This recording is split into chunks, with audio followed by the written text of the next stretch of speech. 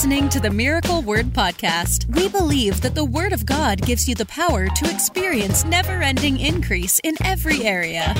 If you're ready for revelation that will take you to the next level, you're in the right place. Here's your host, evangelist, author, and founder of Miracle Word University, Ted Shuttlesworth Jr. I want you to turn with me, if you have your Bible. We're going to open up to a couple of the different places, but one of the places that we're going to open up is Genesis chapter 15. And I wanted to show you this because I don't think people recognize this ahead of time, but I want to make this statement. Think about this.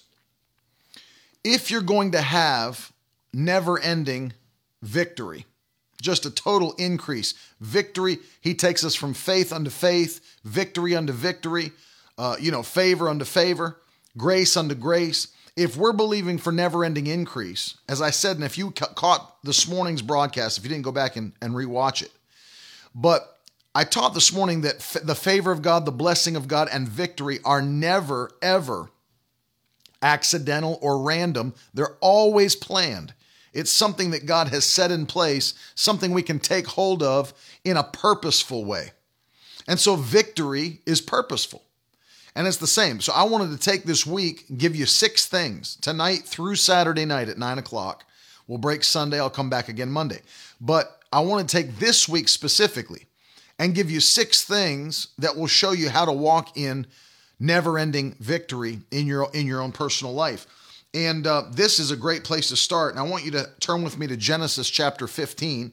I want to start by showing you what God said to Abraham. And maybe I'm going to show you something. Maybe you've never seen this before.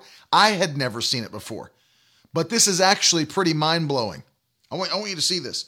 Of course, if you read the Bible, you know Genesis 15 is the chapter where God makes a covenant with Abraham. And at the time, obviously, he's Abram, and then he has covenant made with him, with God. But I want you to look at this because God starts telling him to do something specific, and I want you to see what it is because it's our foundational principle for tonight. Look at this. Genesis chapter 15, the Bible says, let's go with verse 2.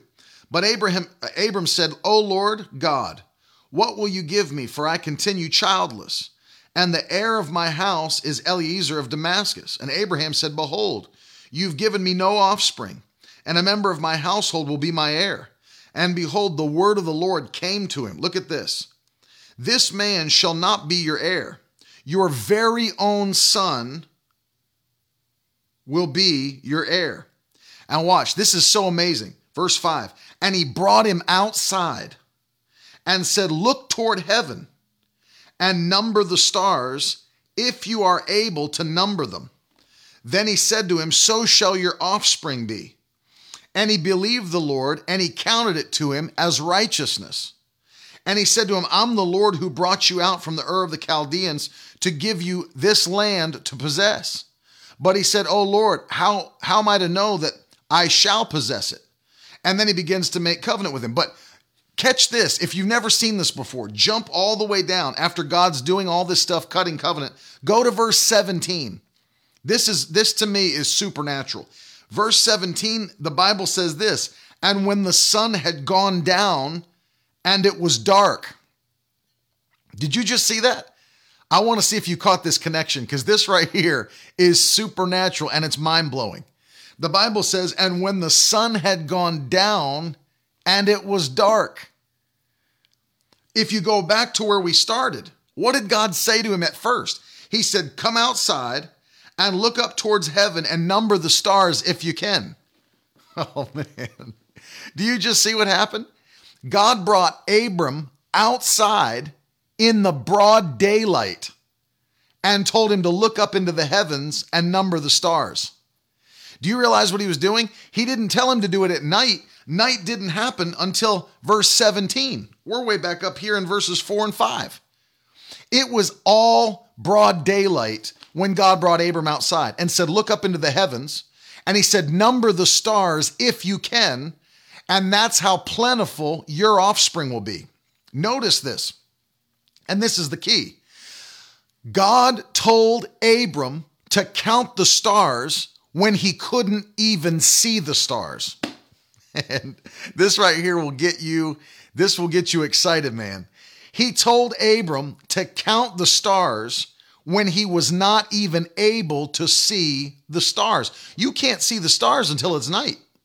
And so what does he have? He's got Abram looking up into a blue sky while the sun is out, while no stars are visible.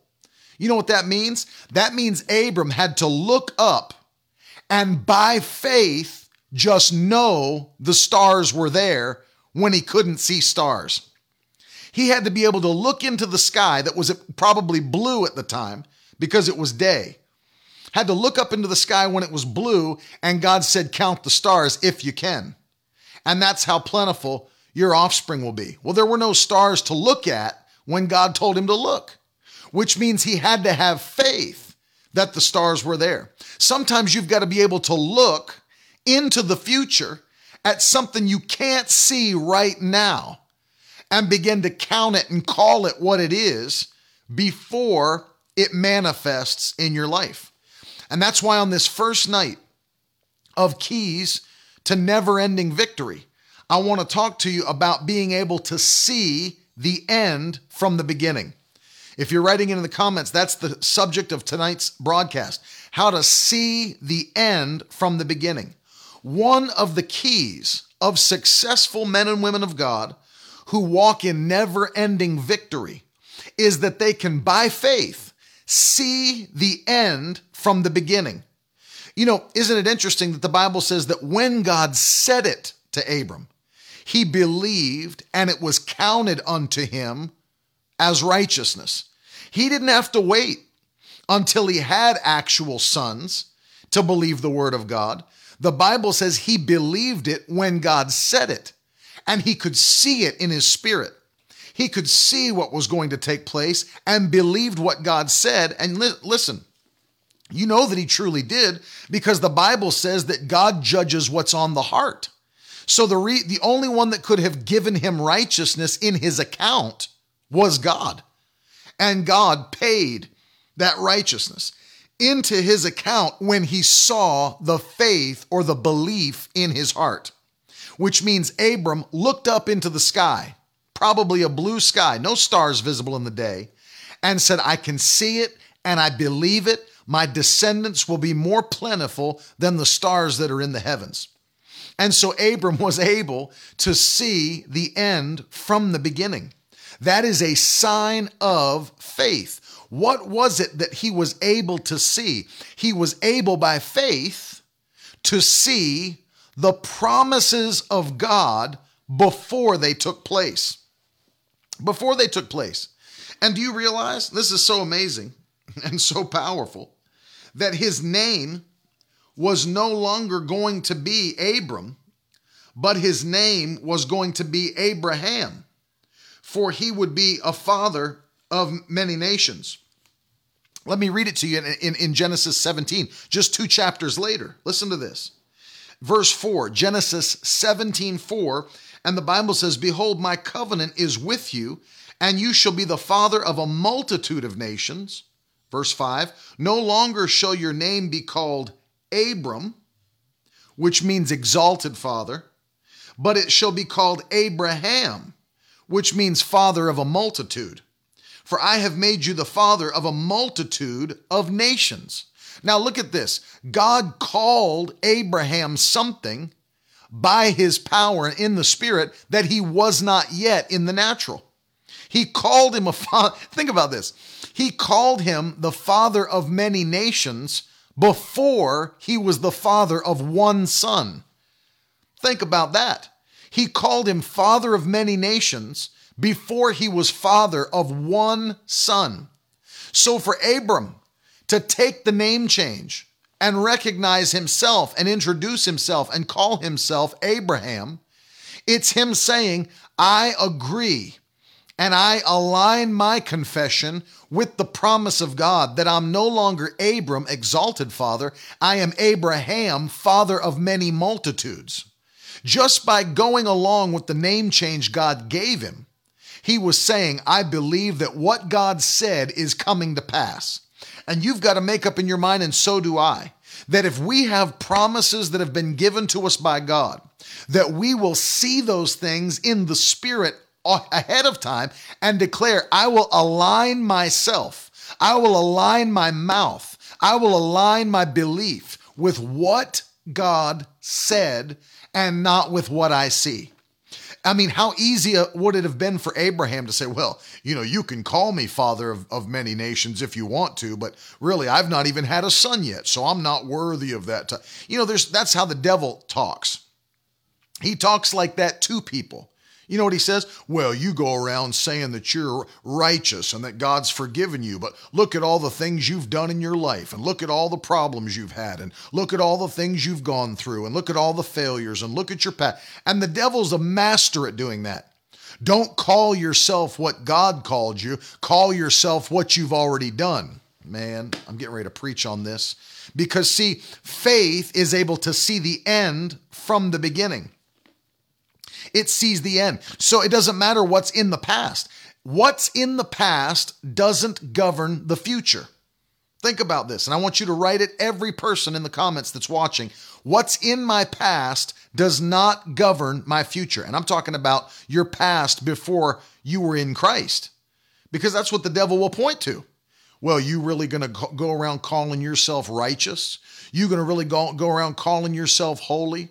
You going to go around calling yourself child of God, son of God, heir of God? Look at the issues you've had in your life. And the devil's a master at doing that, at trying to pull back into your remembrance what God forgot about when you got saved. He's a master at it. But what's in your past does not govern your future. What's in your promise, what's in your covenant governs your future. That's it. What's in your promise, what's in your covenant governs your future. And that's an exciting thing, because if you start to realize that what's in your covenant determines your future, then that means all things are possible. Thank you, Jesus. All things are possible to them that believe. All things are possible to them that believe. I want to show you another thing, in the same vein of thought here. Let me just put this up, because I want to give you the exact reference. Genesis 48. Now, the enemy is a master at pointing to your past and telling you you're unworthy of the blessings of God because of what's going on in your past. But see, if you've got the eyes that can see in the spirit realm, then you should never, ever look at the past and say, well, I'm just unworthy of God's blessings. I'm just unworthy of victory. I'm just unworthy of the breakthrough. I'm unworthy of the increase. Because the devil will try to get you to say that and talk like that, and to take your words out of alignment with God's word. You've got to say what God said. You've got to see what God's got planned from the beginning. Before it has even manifested, you've got to plan for it and say, it's already done.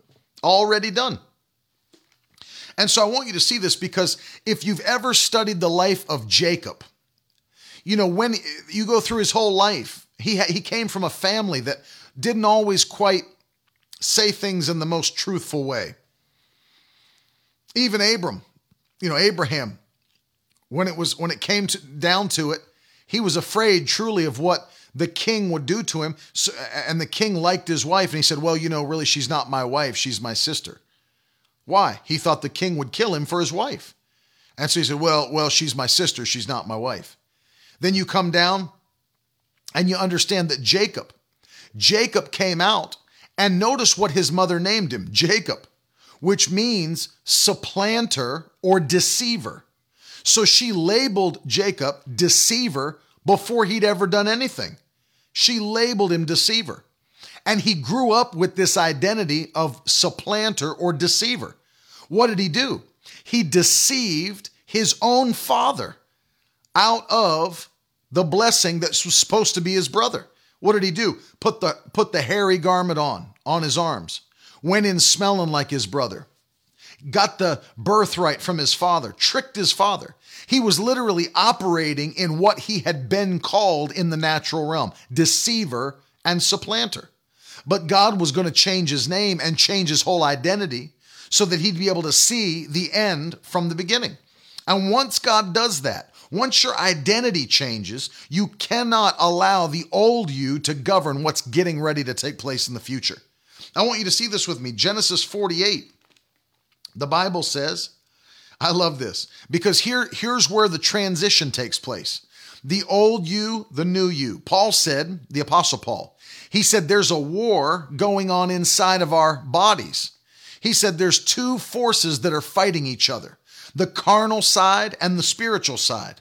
If you read Galatians chapter 5 and verse 17, he said the flesh is always at war with the spirit. The flesh is always at war with the spirit. This is what happens. This is where you've got to fight and know that you see what God said, because your flesh will fight it. Your flesh will say fleshly things. That's why you have to subdue your flesh and tell it to shut up, because your flesh will make stupid confessions like, well, brother, I'm just a sinner saved by grace. The Bible doesn't teach that anywhere. There's nowhere in the New Testament that we are sinners saved by grace. We are saved by grace, but we're new creatures in Christ Jesus. And so there's this battle going on that you've got to learn to subdue the flesh. The old man must die and the new man must be in control. And even before Jesus came, even in an Old Testament, this is pre the law of Moses. Listen to this. The Bible says, after this, Joseph was told, behold, your father is ill. This is the first verse of Genesis 48. So he took with him his two sons, Manasseh and Ephraim. And it was told to Jacob, notice this, Jacob. It was told to Jacob, your son Joseph has come to you. And look at this. It flips in one verse. It says, it was told to Jacob, your son Joseph has come to you. Then Israel summoned up his strength. Or one translation said, Israel strengthened himself and sat up in bed. See, when it's time for you to do what God's called you to do, you cannot let your old man sit up and try to take control. That's why Paul said in 1 Corinthians 9:27, I put my body under on a daily basis, so that after having preached to others, I might not become a castaway or a reprobate, one translation says, disqualified, another translation said. And so notice this.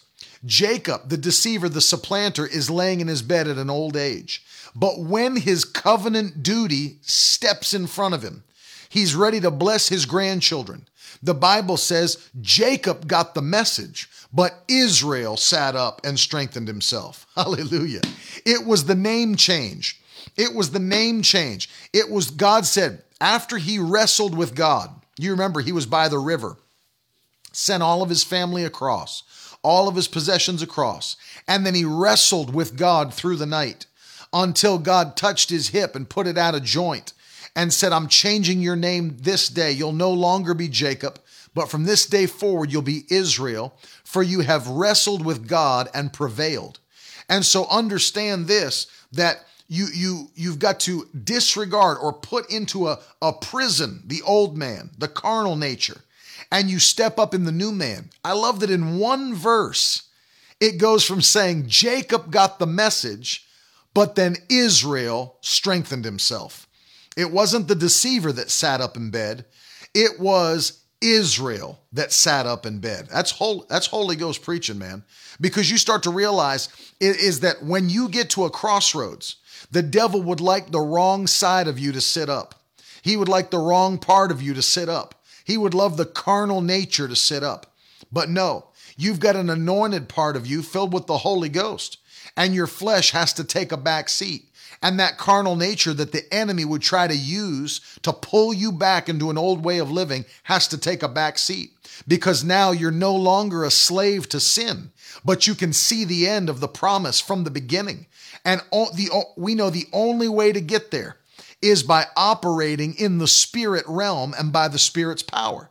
Jacob got the message, but Israel sat up and strengthened himself.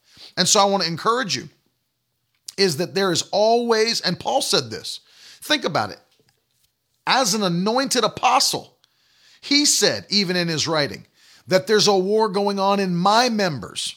I want to do what pleases the Lord, but my flesh won't let me. It doesn't want me to. And if that was true for Paul, how much more do you think it's true for every believer in the body of Christ today?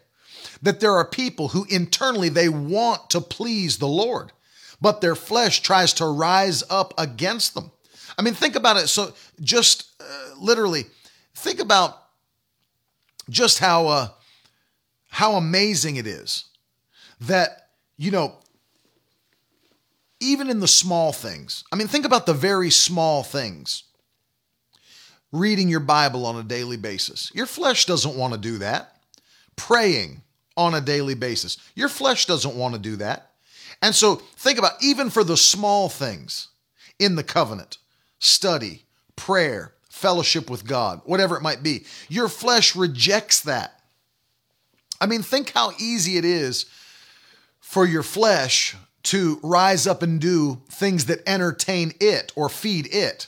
And your flesh will do that for hours and never yell at you. You ever notice that? You ever notice you can sit down on the couch and find a good Netflix show and sit there and watch like 5 episodes of it, and your flesh will never yell at you and say, you should be doing something else right now, and you should be reading your Bible. Your flesh will never do that. Your flesh loves what pleases it, but your spirit man will cry out. But notice that when it's time to rise up and do spiritual things, your flesh immediately tries to hammer back, say, well, no, not right now. I don't feel like doing that. Maybe we'll do it later. And there's a war. That's what Paul was talking about.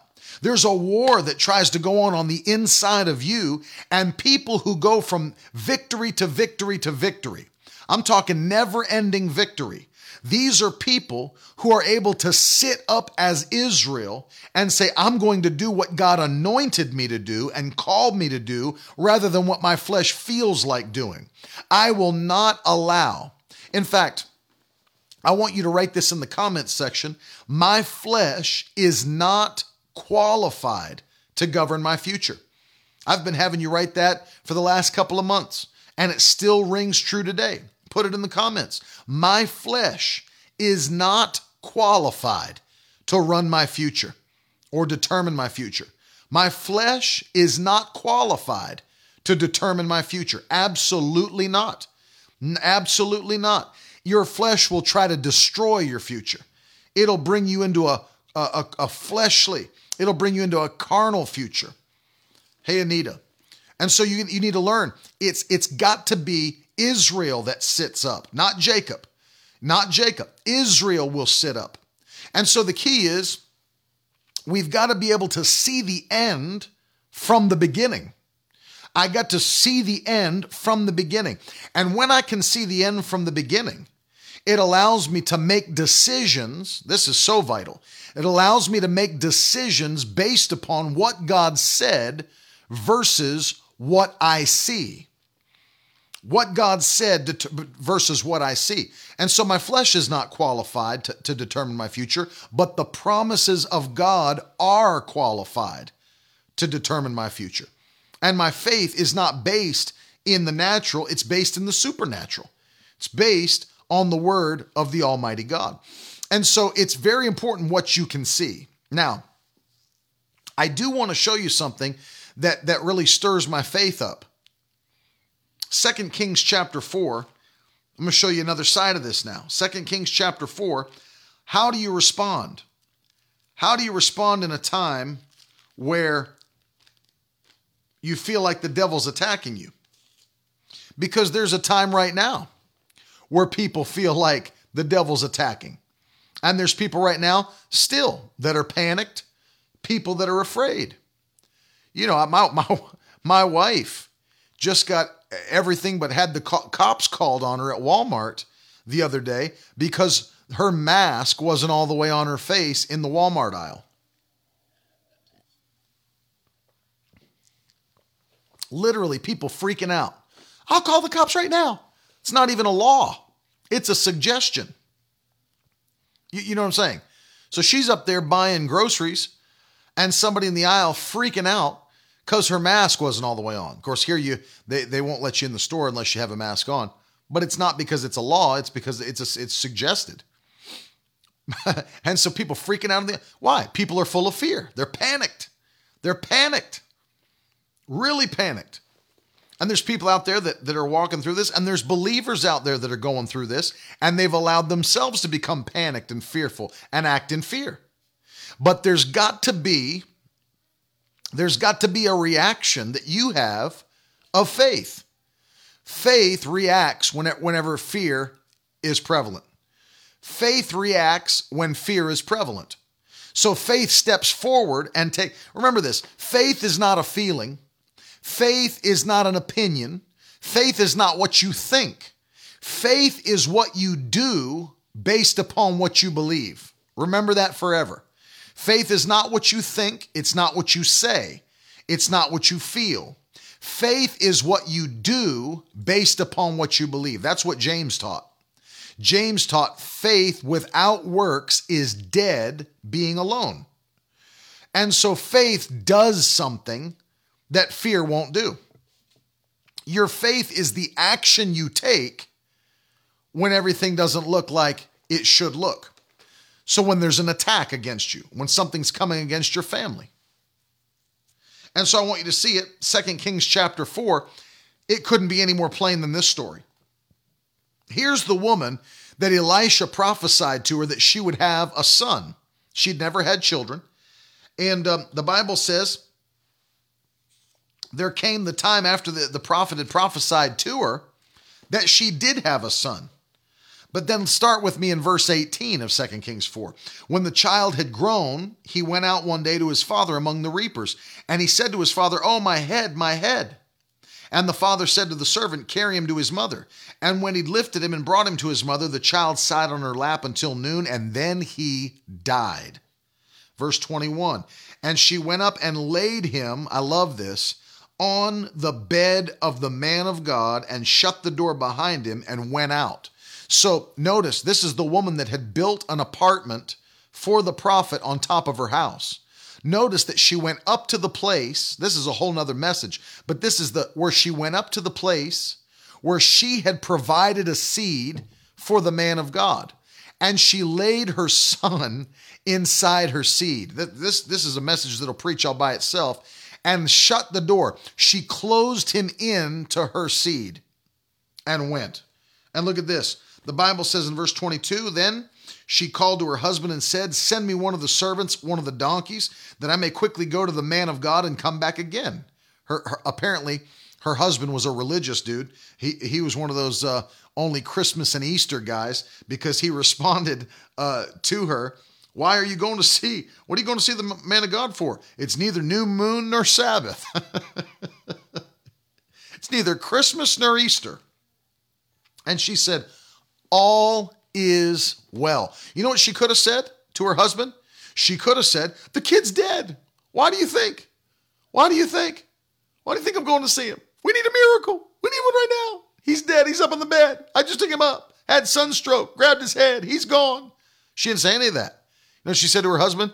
"It is well. It is well. It is well." You know, that was a hymn that we used to sing when I was growing up. "When peace like a river attendeth my way." Y'all remember that song? "Sorrows like sea billows roll. Whatever my lot taught me to say, it is well." That was it. That was the name of the song. It is well. It was based on this verse of scripture. It is well with my soul. We used to sing it all the time. And that was taken from this woman's words. And she could have said anything. She could have freaked out. She could have yelled at her husband. "If you were more attentive of a husband, you'd have already known. If you were with me and if you were sensitive like other women's husbands that I know, you'd have been with me. You'd have known. He's already dead." No, she didn't freak out. All she said, "It is well." Or in the ESV, "All is well." All is well. Hallelujah. All is well. And then she goes out looking for the man of God. The Bible says in verse 25, "And when the man of God saw her coming, he said to Gehazi, his servant, 'Look, there's the Shunammite. Run at once to meet her and say to her, is all well with you? Is all well with your husband? Is all well with the child?' And she answered, 'All is well.'" Why did she answer all is well? Because she had a goal. She could see the end from the beginning. You see that? She could have said anything. What do you mean? Is everything all right? The boy that you prophesied that I'd have, he's dead. No. She said, all is well. Thank you, Aristotle, for sowing a seed. All is well. And she fetched to bring him back. Now look at this. She had faith knowing that her son would be raised from the dead. She could have done everything else. She could have sat on Facebook all night and wrote posts, vaguely worded Facebook posts against her fellow church-going members that they just didn't have enough faith to believe with me. She could have got angry. She could have got angry at the man of God. But she went to get him and bring him back. The Bible says she wouldn't be satisfied unless she brought him back. And notice this. Finally, verse 32, and Elisha came into the house and saw the child lying dead on the bed, went and shut the door behind the two of them, prayed to the Lord, went up and laid on the child, putting his mouth to his mouth, eyes to his eyes, hands to his hands, and stretched himself upon him. And the flesh of the child became warm. And he got up again and walked once back and forth in the house, went up and stretched himself upon him. And the child sneezed 7 times, and the child opened his eyes. Kept this going on and on, knowing, it's not that she was denying the child was dead. Absolutely not. She could see the end from the beginning. She had the ability to see. She knew what was going to take place, and what she allowed to come out of her mouth was what she knew would happen. People that walk in never-ending victory are people that have the ability to see in the supernatural realm what others cannot see. While others are looking in the natural, faith is looking in the supernatural. I got to say that again and you can write it in the comments if you'd like. When others are looking in the natural, faith is looking in the supernatural. While others are looking in the natural, faith is looking in the supernatural. What do you think? I'll give you an example. When David showed up to fight Goliath, notice this. Everybody else saw a bully. David saw a bullseye. Think of it that way. Everybody else saw a bully. David saw a bullseye. Because they were looking in the natural, David was looking in the supernatural. Hallelujah. I said hallelujah. Everyone else saw a bully. David saw a bullseye. When they came up on the, hey Jocelyn, when they came up on the walls of Jericho, for example, another perfect example. Everybody else saw an obstacle, but they saw an opportunity. It's a difference of what you can see. It's an absolute difference of what you can see. In the natural, they looked at an obstacle. In the supernatural, they looked at an opportunity. It's the difference between bully and bullseye. It's the difference between obstacle and opportunity. Faith sees what the natural man cannot see. That's why your eyes have to be open to the promises of God, and you've got to be able to see in the Spirit if you're going to walk from victory to victory to victory. I refuse to walk in defeat. I refuse to be destroyed. I refuse to quit believing the promises of God. I refuse. I literally refuse to fail. I refuse it. It cannot happen. It cannot happen. I refuse to fail. I refuse to be defeated. I refuse to be destroyed. I refuse to be harassed by a spirit of this world that's already been defeated by the blood of Jesus Christ 2,000 years ago. I refuse it. I absolutely refuse it by faith. You have to get this, just like the woman in 2 Kings 4 that we just read. She refused to look at her dead son and say he's dead forever. I refuse. I refuse. I will not be defeated. I will not be defeated in Jesus' name. I just refuse to be defeated. Some look at it and call it a bully. We call it a bullseye. Some call it an obstacle. We call it an opportunity. I refuse to be defeated. I won't. You won't. You won't.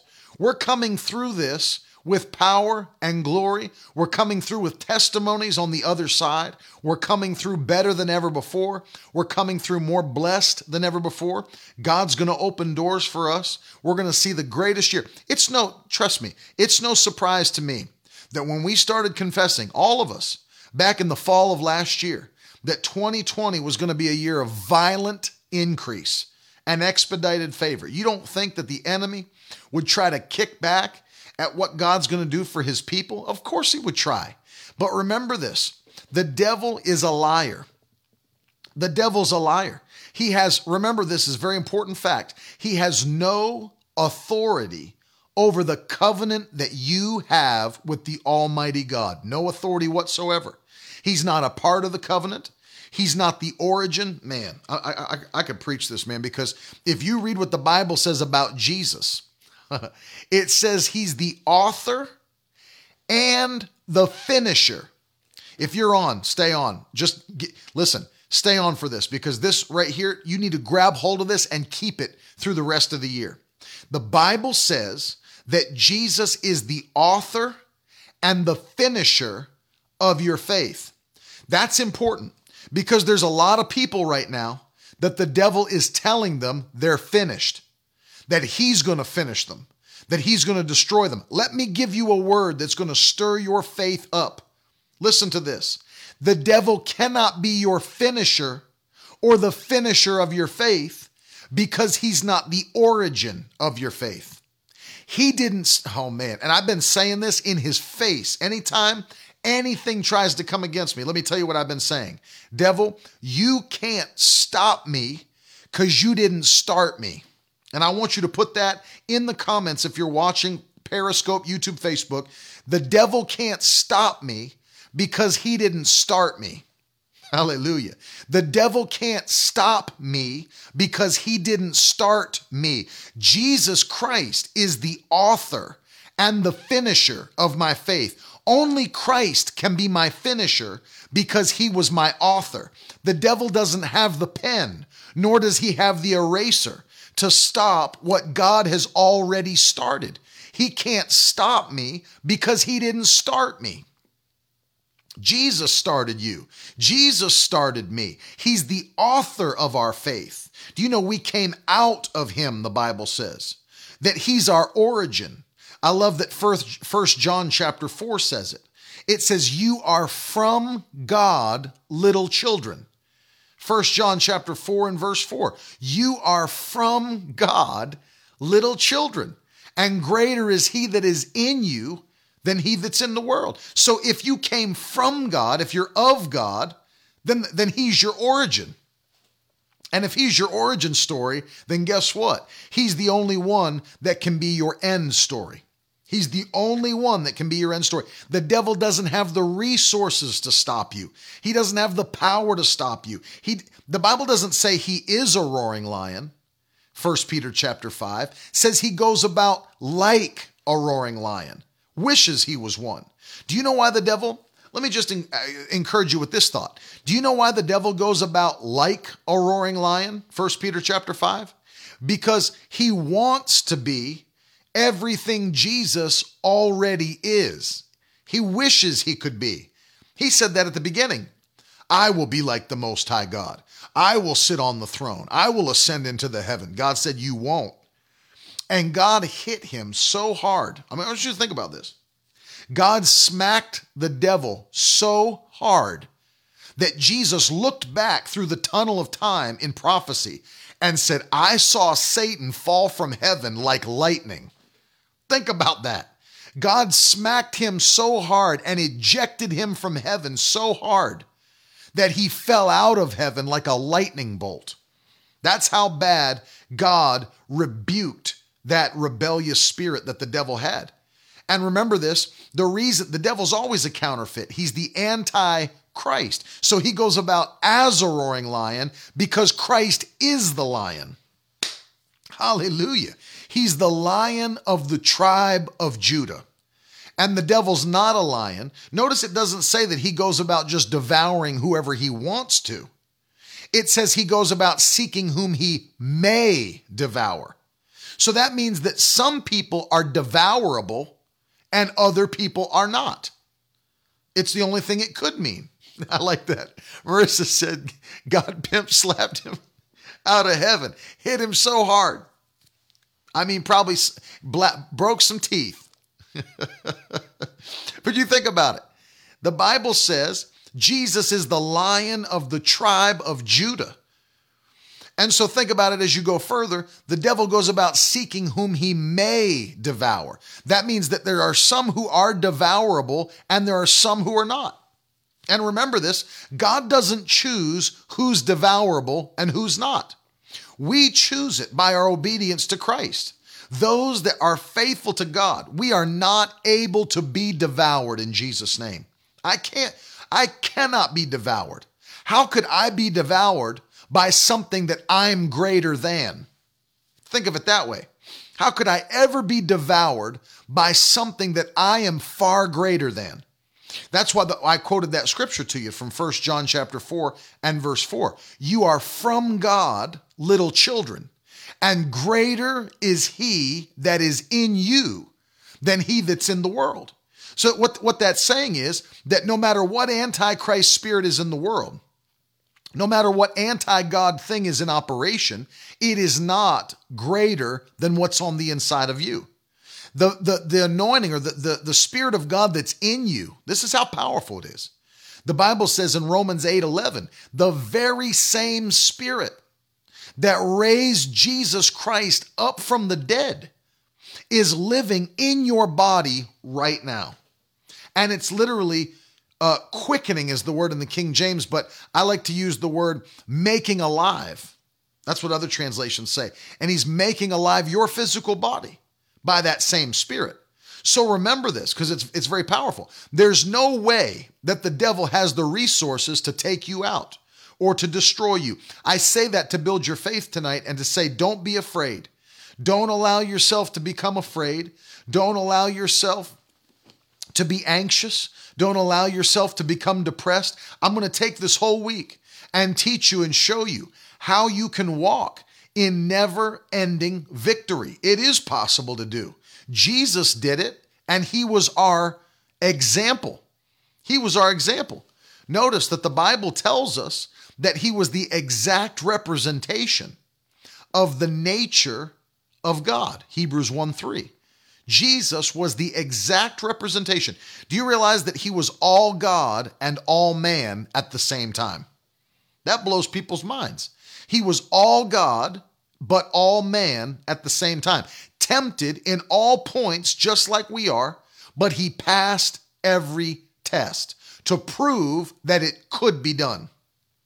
You know, it wouldn't have been a true temptation of Jesus when the devil tempted him if he wasn't really tempted. That's not a temptation. If you're not tempted, it's not a temptation. So when people try to act like he was only God but not really man, they're forgetting the fact that if he was not truly man, then he would have not been able to die on the cross for our sins. And this is an important point I'm making to you here, because recognize this, if Jesus went from victory unto victory unto victory unto victory, and he's our example, and we are now a part of his body, then it's proof that we can go and not only do what he did, but we can represent his nature on the earth. That's what John 14:12 is all about. He said, the works that I do, you shall do also, and greater works than these, because I'm going to be with my Father in heaven. He was teaching in context, I will send you the Holy Spirit, and he'll be your comforter. He'll be your guide. He'll be your empowerment. And then you'll be able to do just what I did. Everybody thinks that just means work the works that he worked. As far as when it says works, they always think it just means healing the sick and casting out devils. And it does mean that. But it means all the works that he did. Find me a passage of scripture in the New Testament where Jesus was sick. Find me one. Find me one. You won't find any, because Jesus was not sick. He had dominion over sickness and disease. He didn't get sick. He healed the sick. He wasn't harassed by devils. He harassed devils. Let me stop there for a second. Jesus was not harassed by demons. He harassed demons. Let me give you an example. Because there were other people that were harassed by demons. Just read Acts 19. When those 7 sons of a priest named Sceva came walking down the road thinking that they were going to cast the demon out of this dude. And this guy's sitting there and they come up to him, I'm sure all prim and proper, come out of him in the name of Jesus who Paul preaches. And you're in bad shape when a demon-possessed dude looks you up and down. Like, Who do you think you're talking to? And the Bible says he said something back to them. He said, now Jesus I know, and Paul I know, but who are you? And then he leapt upon them and beat them, the Bible says. The demon-possessed man beat these 7 men, stripped their clothes off, and they ran back down the road naked and bruised. Now, that demon, or if that man was filled with multiple demons, they harassed those men. Those demons harassed those 7 men. But that was not the case with Jesus. Jesus was not harassed by demons. He harassed demons. Go with me to Mark chapter 5. I want you to see this. Jesus was not harassed by demons. He harassed demons. The Bible says, I'll read starting in verse 1, Mark 5:1. They came to the other side of the sea, to the country of the Gerasenes. And when Jesus had stepped out of the boat, immediately there met him out of the tombs a man with an unclean spirit. He lived among the tombs, and no one could bind him anymore, not even with a chain. For he'd often been bound with shackles and chains, but he wrenched the chains apart and broke the shackles in pieces. No one had the strength to subdue him. No one. Verse 5, night and day among the tombs and on the mountains, he was always crying out and cutting himself with stones. Some people say that the reason that he was cutting himself with stones was because in those days, one of the belief systems was that you could, and you could see it even with the other places throughout scripture and in history, is that they believed that if you could make incisions on your body, you could release the demon spirits that were in your body through the cuts. And I'm sure the man wanted to be free of those demons. And so he was cutting his body trying to release those demon spirits. And the Bible says he was always crying out and cutting himself with stones. Verse 6, and when he saw Jesus from afar, he ran and fell down before him. And crying out with a loud voice, he said, what have you to do with me, Jesus, Son of the Most High God? I adjure you by God, do not torment me. That's powerful, man. Because here's one demon-possessed dude in Acts 19 who sees a group of guys that are pretending to be powerful and beats the crap out of them. I mean, beats the crap out of them. And they run away naked and bruised, harassed by a demon spirit. And then here's a man filled with what the Bible says is a legion of demons. Historians tell us that could be anywhere between 4,000 and 6,000. It's in reference to a Roman legion of soldiers, which was a battalion of 4,000 to 6,000 men. That's what the demon was referencing. So who knows how many thousands of demons were in one man's spirit? And the Bible says they all ran and bowed down low before Jesus and begged him. What was the thing that they said? Do not torment me. Think about this. Jesus showing up, tormented demon spirits. Hallelujah. Why? Because greater is he that is in us than he that's in the world. Greater is he that's in us. You are anointed to harass the devil. And if you've never heard it till tonight, let this be the first night you hear it, and let it be your war cry for the rest of your life. I'm anointed to harass the devil. And I want you to put it in the comments right now. I'm anointed to harass the devil. I'll give you other scripture for it. 1 John chapter 3. We know it because it was Jesus' own purpose.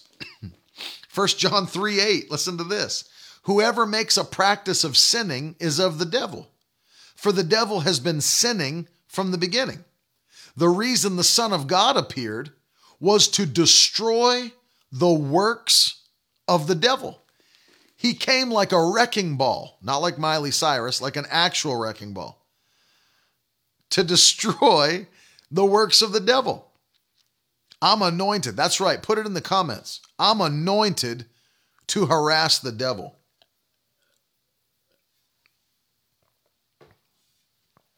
People give so much. I mean, it starts to make me mad. People give so much, authority and power to demon spirits. Well, I think there's a demon. I think there's a demon in my house. I think there's a demon in our... People act like demons are so powerful. They act like the devil is so powerful. Who does the devil think he is?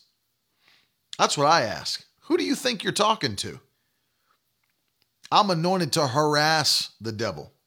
I remember hearing the story of Smith Wigglesworth. I'm sure that you've heard his name before. British evangelist from Bradford, England, and touched the world with his ministry.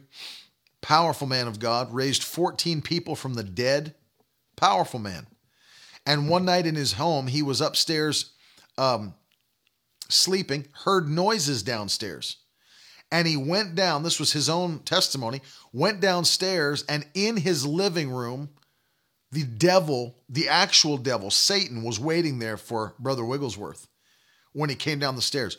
He walked into the living room and saw Satan standing in his living room and looked at him. He said, "Oh, it's just you," and turned around and went back upstairs to his bedroom and went back to sleep. He didn't start praying in speed tongues. He didn't call 16 prayer partners on the phone. He didn't have to get on and say, no. He didn't have to turn around, start rebuking every night. He didn't have to turn on praise and worship music and rock in his rocking chair for the next 3 hours. No, he looked at him and said, "Oh, it's just you," and went back upstairs and went to bed. Why? Because we don't fear the devil. We're not afraid of the devil, nor are we afraid of demon spirits. You can't steal my peace. You can't steal my rest. You can't steal my sleep. Greater is he that is in me than he that is in the world. It's like Dr. Lester Sumrall when he was operating for the Lord, and he was in a room one night, and demon power came into the room. He tells the story. He could feel a demon spirit come in. And he said the window was not open, but a wind came through the room, and the curtains began to blow in the hotel room. Just began to blow and stand out on end. And his bed started shaking against the floor, rattling. And rattled all the way off the wall out into the middle of the room. He said, "Devil, get out of here in Jesus' name." And the bed stopped shaking, and the curtains fell back down, and that presence left the room. Then he looked around and noticed that the bed shook about 7 to 8 inches off the wall. And he said, without missing a beat, he said, "Devil, get back in here." And he said, when he said that, the curtains started blowing again, and the bed started shaking again. He said, "Put this bed back against the wall." He said the bed started shaking, went back up to where it was on the wall. He said, "Now get out of here in Jesus' name." And that thing left the room. Who does the devil think he is? Who does the devil think he is? Remember, we're called to walk in never-ending victory. That's right. I mean, literally, if you've felt that there's been an attack against you, the enemy has tried to steal from you things that have been happening that should not have been taking place, put it in the comments and say it where you're at in Jesus' name. Put it back in Jesus' name. Put it back in the mighty name of Jesus. Who does the devil think he's talking to? Who do you think you are? You got to get that kind of boldness on the inside of you. Who do you think you're talking to? I'm a child of the Most High God. I am a son of the Most High God. I carry in my body the mighty power of the Holy Ghost. I'm anointed to harass the devil. I'm anointed to harass the devil in Jesus' name. Amen, Jocelyn. Cast it out. Put it back in Jesus' name. Do not let the devil try to back you into a corner. He doesn't have power. He only works off of deception. That's it. That is all. And you declare it by faith. Put it back in Jesus' name. You know that the Bible says that when the thief is found, Proverbs 6:31, he must pay back 7 times what he stole. 7 times. And so I want you to hear this. You're not just going to get a payback. It's coming back multiplied in Jesus' name. According to Scripture, when the thief is found, if the devil is trying to steal from you, he's not just going to put it back. It has to come back multiplied in Jesus' name. Doesn't matter what it is. We serve a God that can reverse the curse and already has by the power of his Spirit and the blood of Jesus that's been shed on the cross of Calvary for you and for me. Put it back in Jesus' name. Put it back in Jesus' name. And so there is an anointing to go from victory unto victory unto victory. You don't go from victory to defeat and back to victory again, but victory unto victory unto victory. That's your story. That's going to be your story. Let me show you this finally before we pray for you. I want to give you two pictures of two different dudes that had the same experience, but came out in a different way at the end of the story. Two different people. First, I want to start with 2 Kings chapter 6. Let's go to the 6th chapter. We were already in 4. Let's go to 6. And this is a story. Now, both of these guys that I'm going to show you in Scripture, both of them were servants to the prophets. Both of them servants to the prophets. The one we're starting with, 2 Kings chapter 6, is Gehazi, who was Elisha's servant. Not Elijah's. Elisha was Elijah's servant, but Gehazi was Elisha's. But notice this.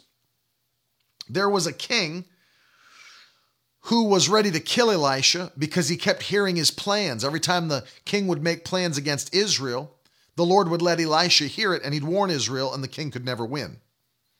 So he said, well, we've got to take out the prophet then. If we assassinate him, that's the key. Then we can make our plans and destroy Israel. So what did they do? They found where he was staying. And the Bible says that they came and surrounded the place where he was staying, surrounded the city in Dothan. And listen to this. This is 2 Kings 6, verse 15. And when the servant of the man of God arose early in the next morning and went out, behold, an army with horses and chariots was all around the city. And the servant said, alas, my master, what shall we do? He starts freaking out. But notice the prophet Elisha was not freaked out. Why? Go further. He said, do not be afraid, for those who are with us are more than those who are with them. I love this.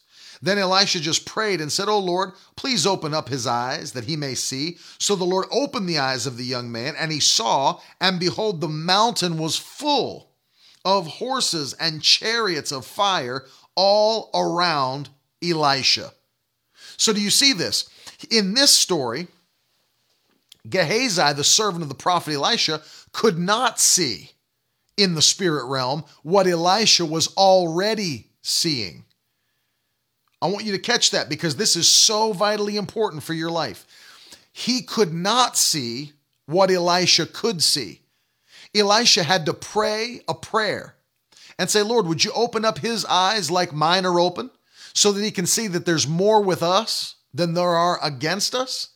And after the prayer was prayed, then Gehazi could see the angelic army that surrounded their enemies, but not before, which is because he was not as developed as Elisha was back when he was a servant for Elijah. Now let's go back there and look. If we go to 2 Kings chapter 2, this is where we see that Elisha was actually farther down the road than Gehazi was, even as a servant of the prophet. Now, this is when Elijah was still alive, but getting ready to be taken up in a chariot of fire. And the Bible says that even though Elijah tried to test Elisha multiple times to see if he was loyal to his vision and his calling and his purpose, Elisha never left him, stayed by his side again and again and again. 3 times in a row, Elijah tried to ditch him, and Elisha said, no, I'll never leave you. I'll never leave your side.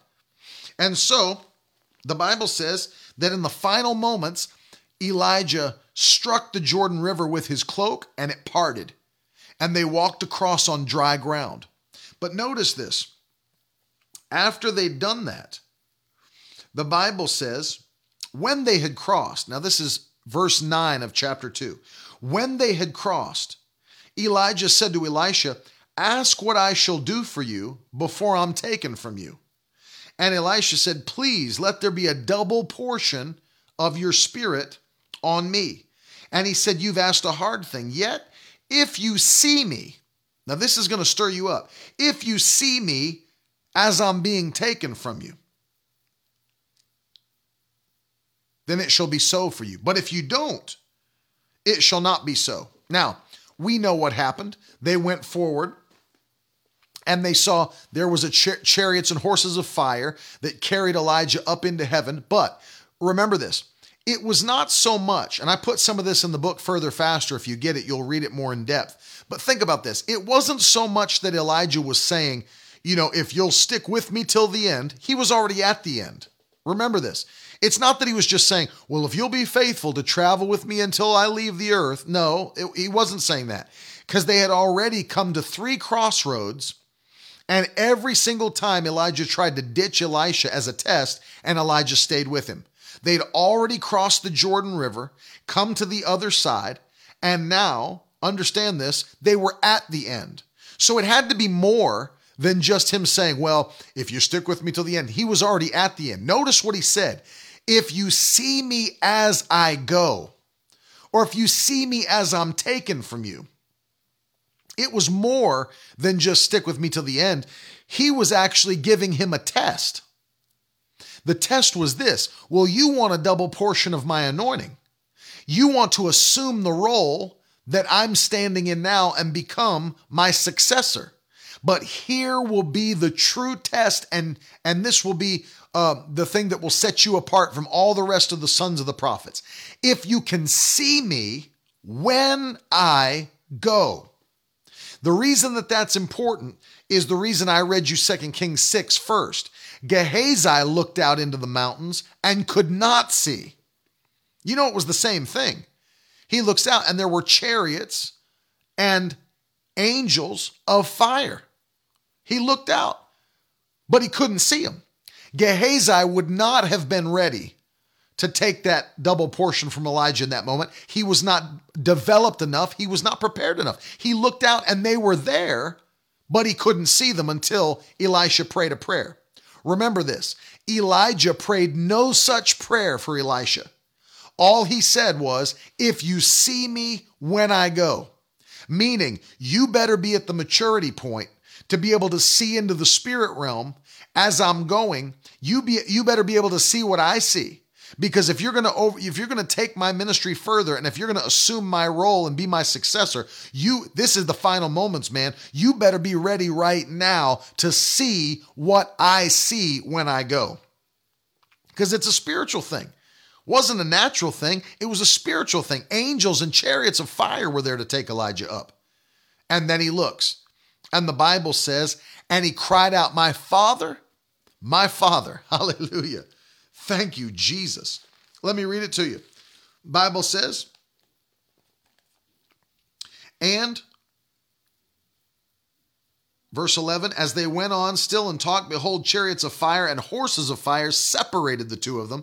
And Elijah went up by a whirlwind into heaven, and Elisha saw it and cried. He saw it. He saw it and cried, my Father, the chariots of Israel and its horsemen. And he saw him no more. Saw him no more. So he saw, without a prayer, without anything else, without any external force, his eyes were open in the spirit, and he became the man who had a double portion of Elijah's ministry. And it was immediately recognizable, because when he came back across the Jordan River, which he parted with Elijah's mantle, from afar off, the sons of the prophets looked at him and said, surely the spirit of Elijah rests upon Elisha. And he came back, and just literally moments after, he levels up to the next level, because he had the ability to see in the supernatural. People who go from victory to victory to victory are people that can see by the Spirit what others cannot see. Anybody can look into the natural and get afraid. Anybody can look at the natural and become anxious. Anybody can look at the natural and become depressed. Anybody can do that. Takes no skill to do that. Takes no spiritual fortitude to do that. But not everybody can look into the supernatural. Hey, Jamie. Not everybody can look into the supernatural and see what's happening in the spirit. Not everybody can.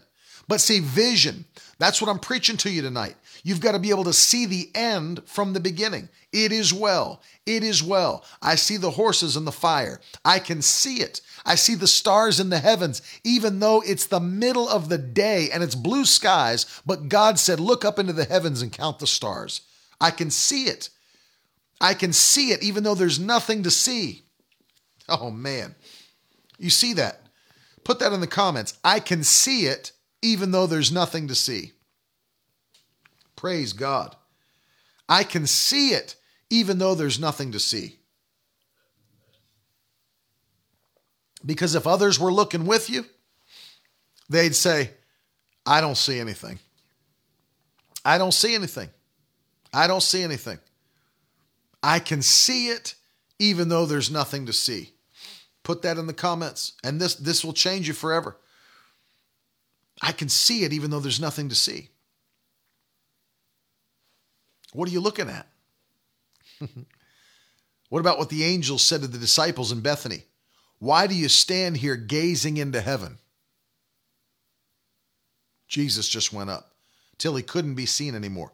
Why do you stand here gazing into heaven?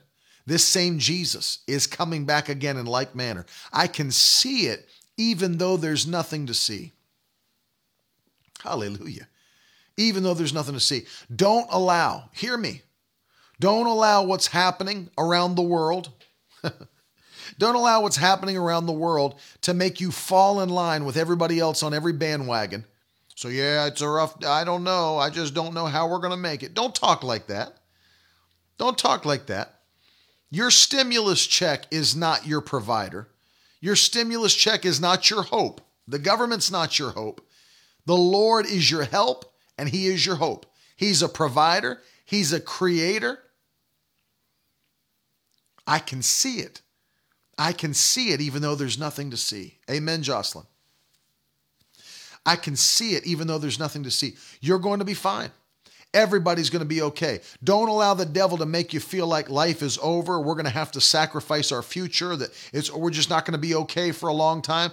Refuse to declare that and declare, I will be divinely taken care of because I have a Father in heaven who is a provider and a creator. He's a provider and he's a creator. I can't tell you. God's worked miracles for us during this time, and it's nothing that I've done. Literally nothing that I've done. I mean that. It's been the Lord and only the Lord. I could not have done it. People out of the blue have just been a blessing to us. We've not asked for it. I mean, to us personally, me and Carolyn, we've not asked for it. And people in the mail have sent things to us, have walked up and handed us things, and literally didn't ask for a thing. Talking about us personally, not the ministry, us personally. God's the provider.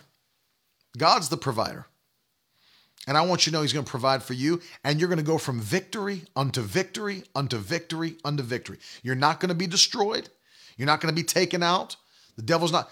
Actually, when I pray for you at the end of tonight, one of the things I'm going to pray is that God gives you the greatest night's sleep that you've ever had. That total peace comes upon your life. Total rest. Look at that. Adrian Shanda giving a testimony. Our finances have doubled. Thank you, Jesus. Thank you, Jesus. We're coming out better than before. That's right, Susan. Right? Violent increase as of 2020. It's not going to stop. Do you think God's plans are thwarted by the spirit of this world? Do you think God's plans are thwarted by an antichrist system that's trying to move forward? Please, please. God is greater than all that. And you're going to sleep like a baby. God's going to provide for you. He's going to take care of you. He's going to watch out for you. Your body will be taken care of. Your children will be taken care of. No evil thing will come near your dwelling place. And we're going to have a time of never-ending victory. Starting. Maybe it's never been your story. It's about to become your story in Jesus' name. Richard said, just got out of the hospital. No heart attack. Thank you, Jesus. Thank you, Jesus. And I'll tell you, testimonies have been coming in and will continue to come in. Why? Because we serve a supernatural God. He is supernatural. He's not natural. He's not a man. He's supernatural. Sits high above every bit of all this junk. He's far above, the Bible says. Far above. And Christ has been seated far above, and you've been seated far above. So let me pray for you, because there's people tonight, I know the enemy's tried to attack you. I know he's tried to lie to you, but I'm telling you by the power of the Holy Ghost that you are going to have victory after victory after victory. And I'm going to take this week and next week, I'm going to build your faith, and I'll keep going as long as the Lord tells me, and build your faith every single night and let God take you to a higher level in 2020. Don't be afraid. Do not be afraid. Be full of faith. And faith comes by hearing, and hearing by the word of God. That's why I'm doing these broadcasts, to build your faith. Not because I got nothing to do. I've got tons to do. I'm behind the 8 ball with some of the things I got to do. It's going to get done, but I'm going to build your faith at the same time. I love you. I love you. And I believe that God has a plan to bless you, and he will bless you. He will bless you. Hallelujah. Bow your head wherever you're watching. Wherever you're watching this, bow your head and receive this prayer. Father, in Jesus' name, I pray for your precious people tonight. I pray for the people of God. Number one, I ask you to touch them. Touch them in their minds. I take authority over depression, anxiety. Take authority over panic attacks and suicidal thoughts in Jesus' mighty name. Lord, we lift up Andrew's wife that's right now in the hospital giving birth. Touch her body. We thank you for an easy birth. I thank you, Lord, that that baby will be healthy and strong. Thank you that she'll be healthy and strong in Jesus' name. I pray for your people. I take authority over sickness and disease that's tried to plague their bodies. I lose healing virtue to every man and woman watching me right now. Maybe you're listening later on the podcast. I pray for you in Jesus' name. I pray that God touches you tonight, gives you health and strength in your body. Sickness and disease have to run off of you and leave your home in Jesus' mighty name. We thank you for it, Lord. Now, Lord, I pray, because I know we've had so many prayer requests for those that are wondering what's going to take place financially, what's going to take place around the world. I pray that you'd show yourself mighty to your people in this time and give them a mighty financial harvest.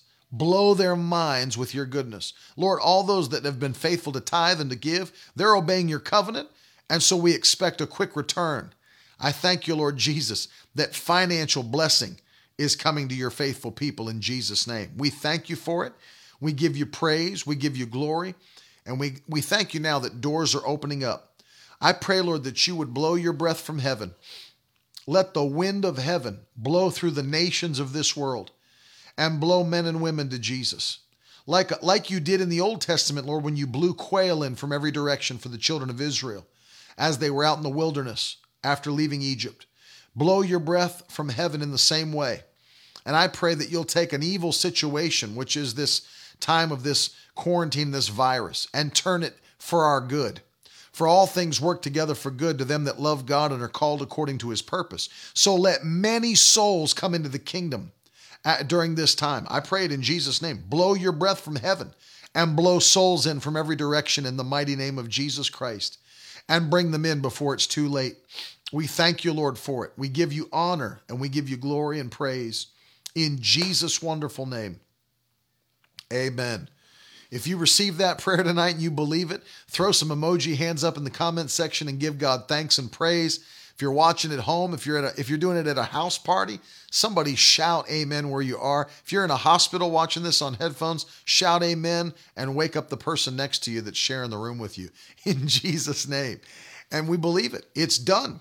We call it done in the mighty name of Jesus Christ. And we thank you, Lord. We thank you, Lord, for your goodness and your mercy. We thank you for your miracle working power in Jesus' name. In Jesus' name. We call it done. And we thank you, Lord. Hallelujah. I feel it. I feel the joy of the Holy Ghost. In Jesus' mighty name. We love you, Lord. Listen, I want to challenge you to sow a seed. You know, one of the nice things about this broadcast is that you're never forced to do anything. I never try to manipulate people or force people to do anything, but we give you an opportunity because the Bible teaches it to sow seed. And we know. Love you, Jerry. It's good to see you, buddy. We know that our blessing comes from obeying the word of God. And so we always encourage people to pray and let the Holy Spirit speak. And of course, if you've been watching the broadcast, people have already been sowing, even from the beginning of the broadcast, sowing their seeds. There's people that are already going on the website, Cash App, getting alerts, Venmo. People are sowing seeds. Why? They're believing God for increase, because we know that the system of seed time and harvest always works. Why? It's God's system. He's the one that set it up. And so I want to encourage you to do what the Holy Spirit's telling you to do, whatever it is, doesn't matter. You know, I've had people that have kind of written us and said, hey, it's not as much as others are doing. Listen, it's your giving is not based on what others are giving. Your giving is based on what the Holy Spirit's telling you to do. And when the Holy Spirit speaks, you've got to obey his voice. Thank you, Jerry. Love you, buddy. Thank you for sowing a seed. But however the Lord speaks to you, some of you are partnering with us already. You see some of their names on the screen. Some people are partnering with us month to month to month, and we appreciate it. We pray for you. Some people are sowing one-time seeds. We thank you, and we pray for you too. And I want to encourage you, however you do it, if you go to miracleword.com, sow the seed on the website, PayPal, Cash App, even those that are like in the comments using #donate. Praise God, Andrew. I appreciate that step of faith. I appreciate that, and I love you. See, that's what God looks for. He looks for people that are willing. That's exactly what I preached tonight. You know what's interesting? Thank you, Andrew. Andrew just made a point of what I preached tonight. I can see it, even though there's nothing to see. He's saying that, you know, whether they laid him off or whatever it was till the quarantine is over and coronavirus is done. But he said, I'm going to sow because I'm believing for a harvest. That's exactly what I'm talking about. We don't do what we do based on what we see in the natural. We do what we do based upon what the Word of God says. Now, that's what God looks at. It's what he honors. Thank you, Charlotte. Love you too, Jerry. Love you. You know, it's interesting. There was a testimony this morning. Someone who sowed $100, and it was not even 24 hours. And somebody had put $1,000 in their hand personally. They said previously, I think this was last summer, that they had $500. She had $500 in her purse, and in the office she gave $500, and then it was not even 24 hours, and someone gave her $5,000. I mean, it's God. You can't outgive him. You cannot outgive him. It's supernatural. And so I want to say a big thank you. Thank you to people that are sowing. The Lord's dealing with people's hearts. I can see people keep sowing their seeds. Cash App as well. Venmo. I can see the alerts. Thank you. Thank you very much for obeying the voice of the Holy Spirit. And the Lord's doing it.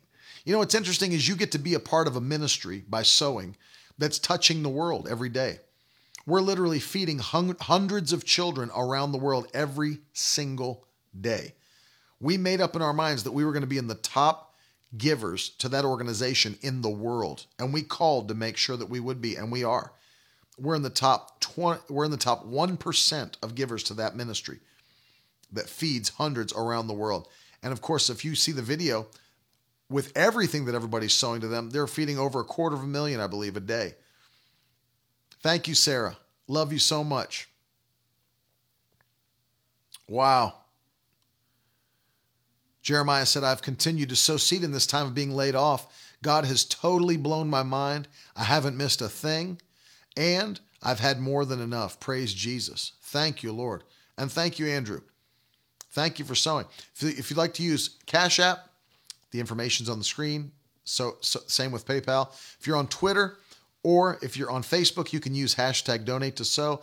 Miracleword.com, easiest way to do it. If you're listening on the podcast, you can literally scroll up to the description and click the link. And Juan, we love you too, man. Love you guys very much. And of course, we'll be back on again live in the morning at 10:30 a.m. And we're back again tomorrow night, 9 p.m. You definitely don't want to miss it, man. This is going to be a phenomenal week, and your faith is going to be built, man. I'm telling you. Get ready. Get ready. Heavenly, you're making me laugh on YouTube. Carolyn's going to be on with us some this week in the morning, and I'm looking forward to that. I always love it. Her book is literally pages away from being done. Jocelyn, if you're still on, we got to get you a copy of Carolyn's brand new book that's coming out.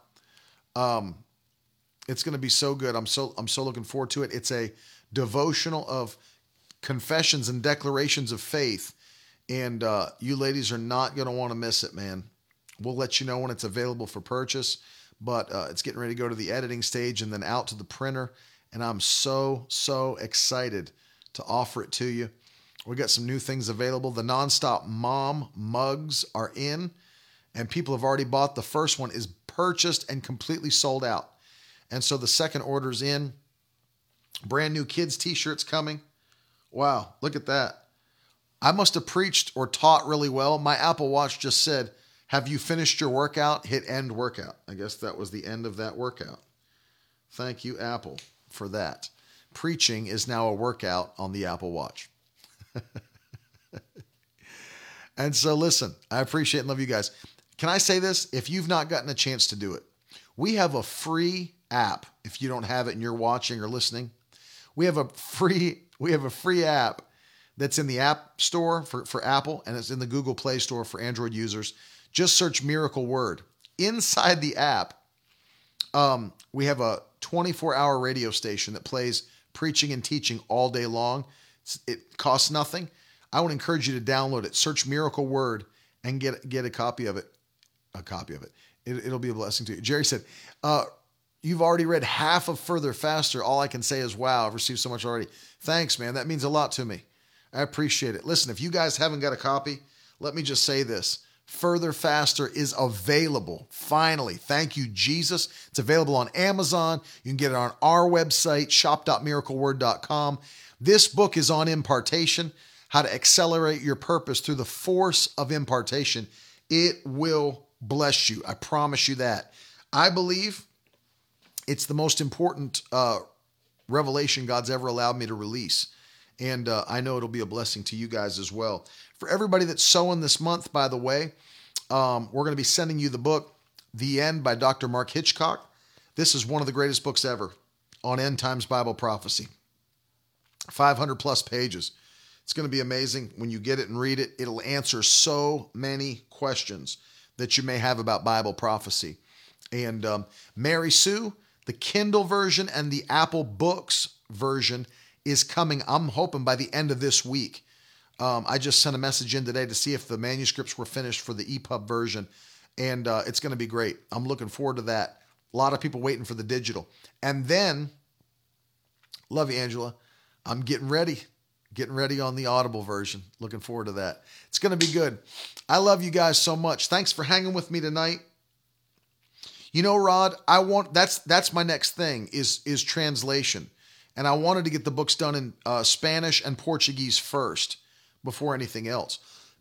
So we're working on that with some of our first books like Blood on the Door, because I wanted to make that available in Portuguese and Spanish absolutely first, because I felt like that would be a perfect one to take around the world. Love you, Jackie. Guys, have a great rest. It's going to be the best sleep you've had in a long time. I love you. Let's go out with some singing and do a little dancing if you want to. Love you guys. Have a great night. I'll talk to you soon. When I see the blood, when I see the blood, when I see the blood, I will pass over you. Oh, when I see the blood, when I see the blood, when I see the blood, I will pass over. Oh, when I see the blood, when I see the blood, when I see the blood, I will pass over. One more time. When I see the blood, when I see the blood, when I see the blood, I will pass. Oh, when I